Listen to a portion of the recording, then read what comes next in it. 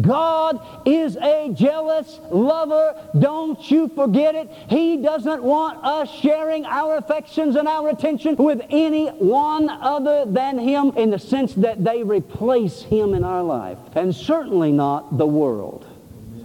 God wants you to stop cheating. Okay? Why don't you ask God for what you want, James says.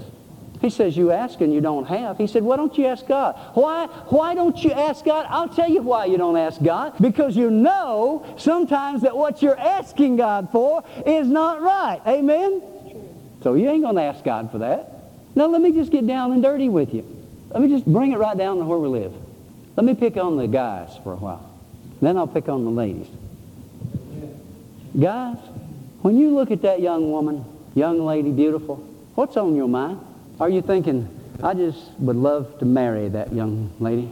That's a beautiful lady, God's wonderful creation, lovely to look at, such a wonderful personality. Lord, I would give anything to make her my bride. If that's true, you're not sinning. But if you have undressed her in your mind, you've sinned. Ladies, looking at that guy, is he attached? If he is, leave him alone. Leave him alone. If he becomes unattached, I had a situation one time. A guy comes up to me and he says, he was from Mexico. He said, I've got a situation. And he was with another lady who was pregnant. And he said, I've got a situation. This is my fiance here, but my wife lives in Mexico and has my children down there. I don't know what to do.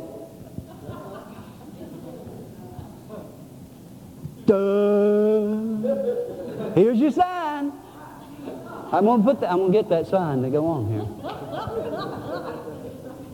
I mean, really, folks, think about it for a moment. He's got the cart before the horse. Beloved, how many times when we get out there in the world and we get to messing around and flirting around with the world, we begin to operate with the world's principles and by the world's principles, and the world says, we'll just go ahead and sleep together, just go ahead and live together. I mean, after all, hello, everybody's doing it.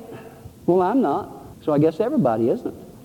It's a good response, guys and girls, to somebody who's trying to wrestle you into a sensual, un-Christ-like embrace.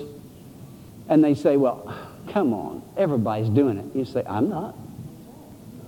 So I guess everybody isn't. There's at least one that isn't.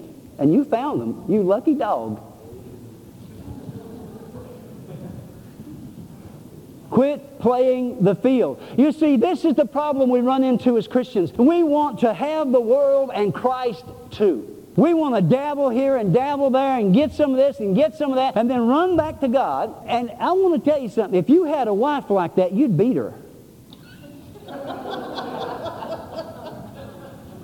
If you had a husband like that, next time he was out there flirting around and come home, you'd be waiting on him with a rolling pin. Amen?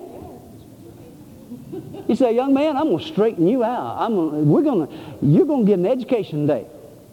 And you're going to have the knots to remember it by, you know. Quit cheating on God, because God goes against the willful proud. But God does what? He gives grace to the willing humble. Amen?